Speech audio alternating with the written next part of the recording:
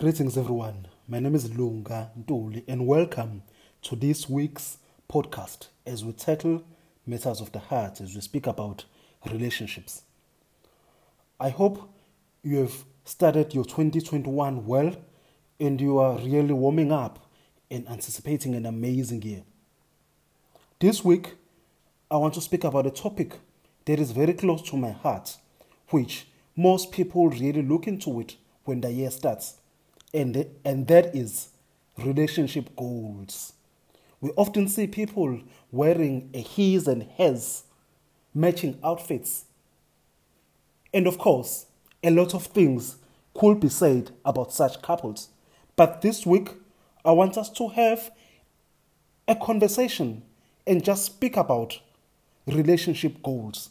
Are they wedded? Should we set them?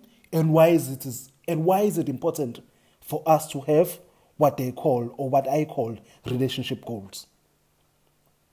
You see, for me, I believe that relationship goals should pertain at least three things. And if these three things are not part of your relationship goal, then you have no time being in that particular relationship. The first one is peace. For any relationship that we get in, the core fundamental goal should be, is there peace in that particular relationship? Reason why peace is so crucial, it is because there is no amount of gift, there is no amount of money, there is no amount of tours or to buy touring that you could provide if a person does not have peace. That is why in most cases, you will find a man, a wealthy man, who has everything, a beautiful wife and everything, but yet will still go out and cheat with someone that you might look and ask yourself that, what is this person doing here? And sometimes you find an amazing woman, a beautiful lady, who holds a high profile at work. And the only thing that you find in them, although their husband is providing everything for them, or at work they are doing well, but there's still that lack of peace. And in most cases, there is nothing that you could possibly do when peace is not around.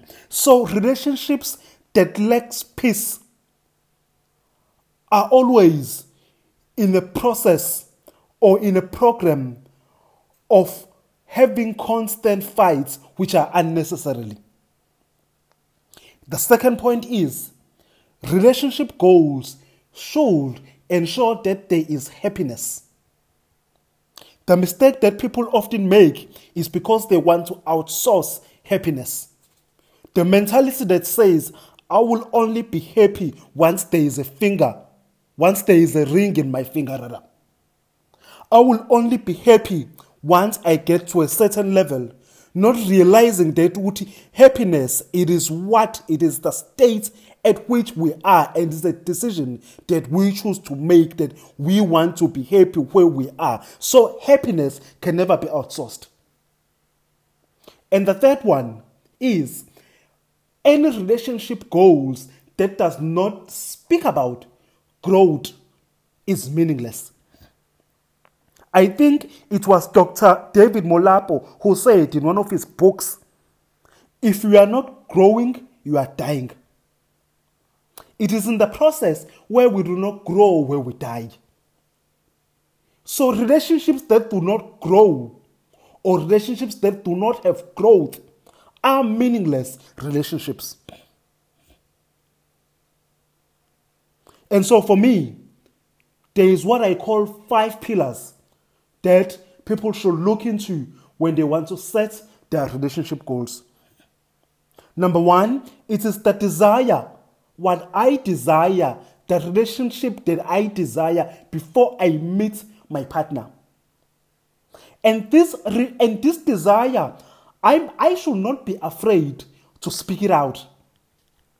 But at the same time, I need to be cautious that the desire that I have might not be a popular desire to many people. So in the process of getting into a relationship, you must make sure that you have what you call a desired relationship. Because if you do not have a desired relationship, you will go around kissing every frog out there. And it is okay when the desired relationship that you have does not make sense to your friends, to your peers, to your family members.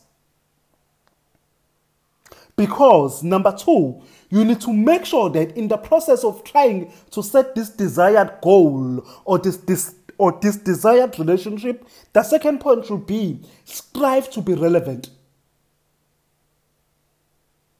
And relevancy simply means you do not necessarily need to be realistic, but you need to be relevant. And being relevant simply means if I want to date a woman of such a caliber, I must then prepare myself so that when I get to meet her, I feel comfortable. Do you know that there is no painful as dating someone who is insecure?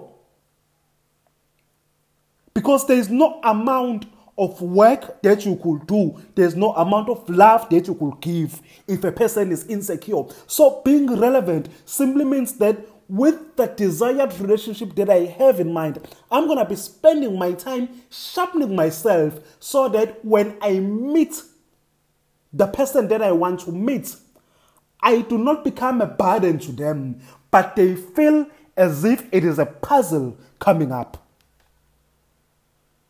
Number three, in the process of trying to set relationship goals, we need to be careful of what I call the expectations. You see, most people get it well. They go out on dates. They date for a couple of months. But what destroys relationships, in most cases, it is not cheating. What destroys relationships is what I call expectations and assumptions. If the expectations and assumptions are not met accordingly, that relationship is doomed. That relationship will not work. But in the process of expectations, do not expect what you cannot give. Do not raise a bar into high expectations and knowing that you cannot deliver that as well. So make sure that you manage your expectations, and in the process of expectations, let people be. Allow people to become who they want to become. And number four, one of the things that is so crucial in the process of ensuring that we chase and we achieve our relationship goals, it is our attitude. Our attitude will have to change. One of the speeches, when I was speaking at the Africa Renaissance a couple of years ago, just before the current president, Ubaba Cyril Ramaphosa, I spoke about our beliefs. And the title of my talk was Reconditioning Our Beliefs. And one of the things that I spoke about in the seminar at ICC was, you may walk with them, you may talk with them, you may laugh with them, but never ever make a mistake of thinking like them. Because to be the best, you must not think like the rest. So if you want to have a different, unique, customized relationship, you must make sure that you do not think like everybody else. You do not think like your friends. You do not think like your peers. You do not think like your parents, so that when the desired person comes, you are able to cling into one another and form your own relationship. And when you have had the opportunity to meet that person, make sure that you maximize the moment with them. And how do you maximize the moment? I strongly believe that relationships do not end wrong, but they start wrong. And the reason why they start wrong is because they start in the bedroom and end in conversations. So best relationships should rather be starting in meaningful conversations than end in bedrooms. So it is okay if your peers do not understand that relationship goal that you have, because anyway, it is not their relationships. Lastly, I want to say to you, if that relationship is mine and if the love is mine and we both own up to the love, you should not be pressured into showing off that you are in love. If you are happy and you have peace and there is a level of growth, you should not be pressured to showing everybody else that you are making progress. You see, a person who's in the process of losing weight is in more danger if they're gonna go after doing 10 push-ups or after starting that detox program, if they're gonna go and ask people around them if they are losing weight. Because the minute they do that, they are literally setting themselves for failure by wanting the peers or the people around them to validate who they are. And so what I'm saying to you today is that have your relationship goals. Speak to your partner, but let these goals be known between you two.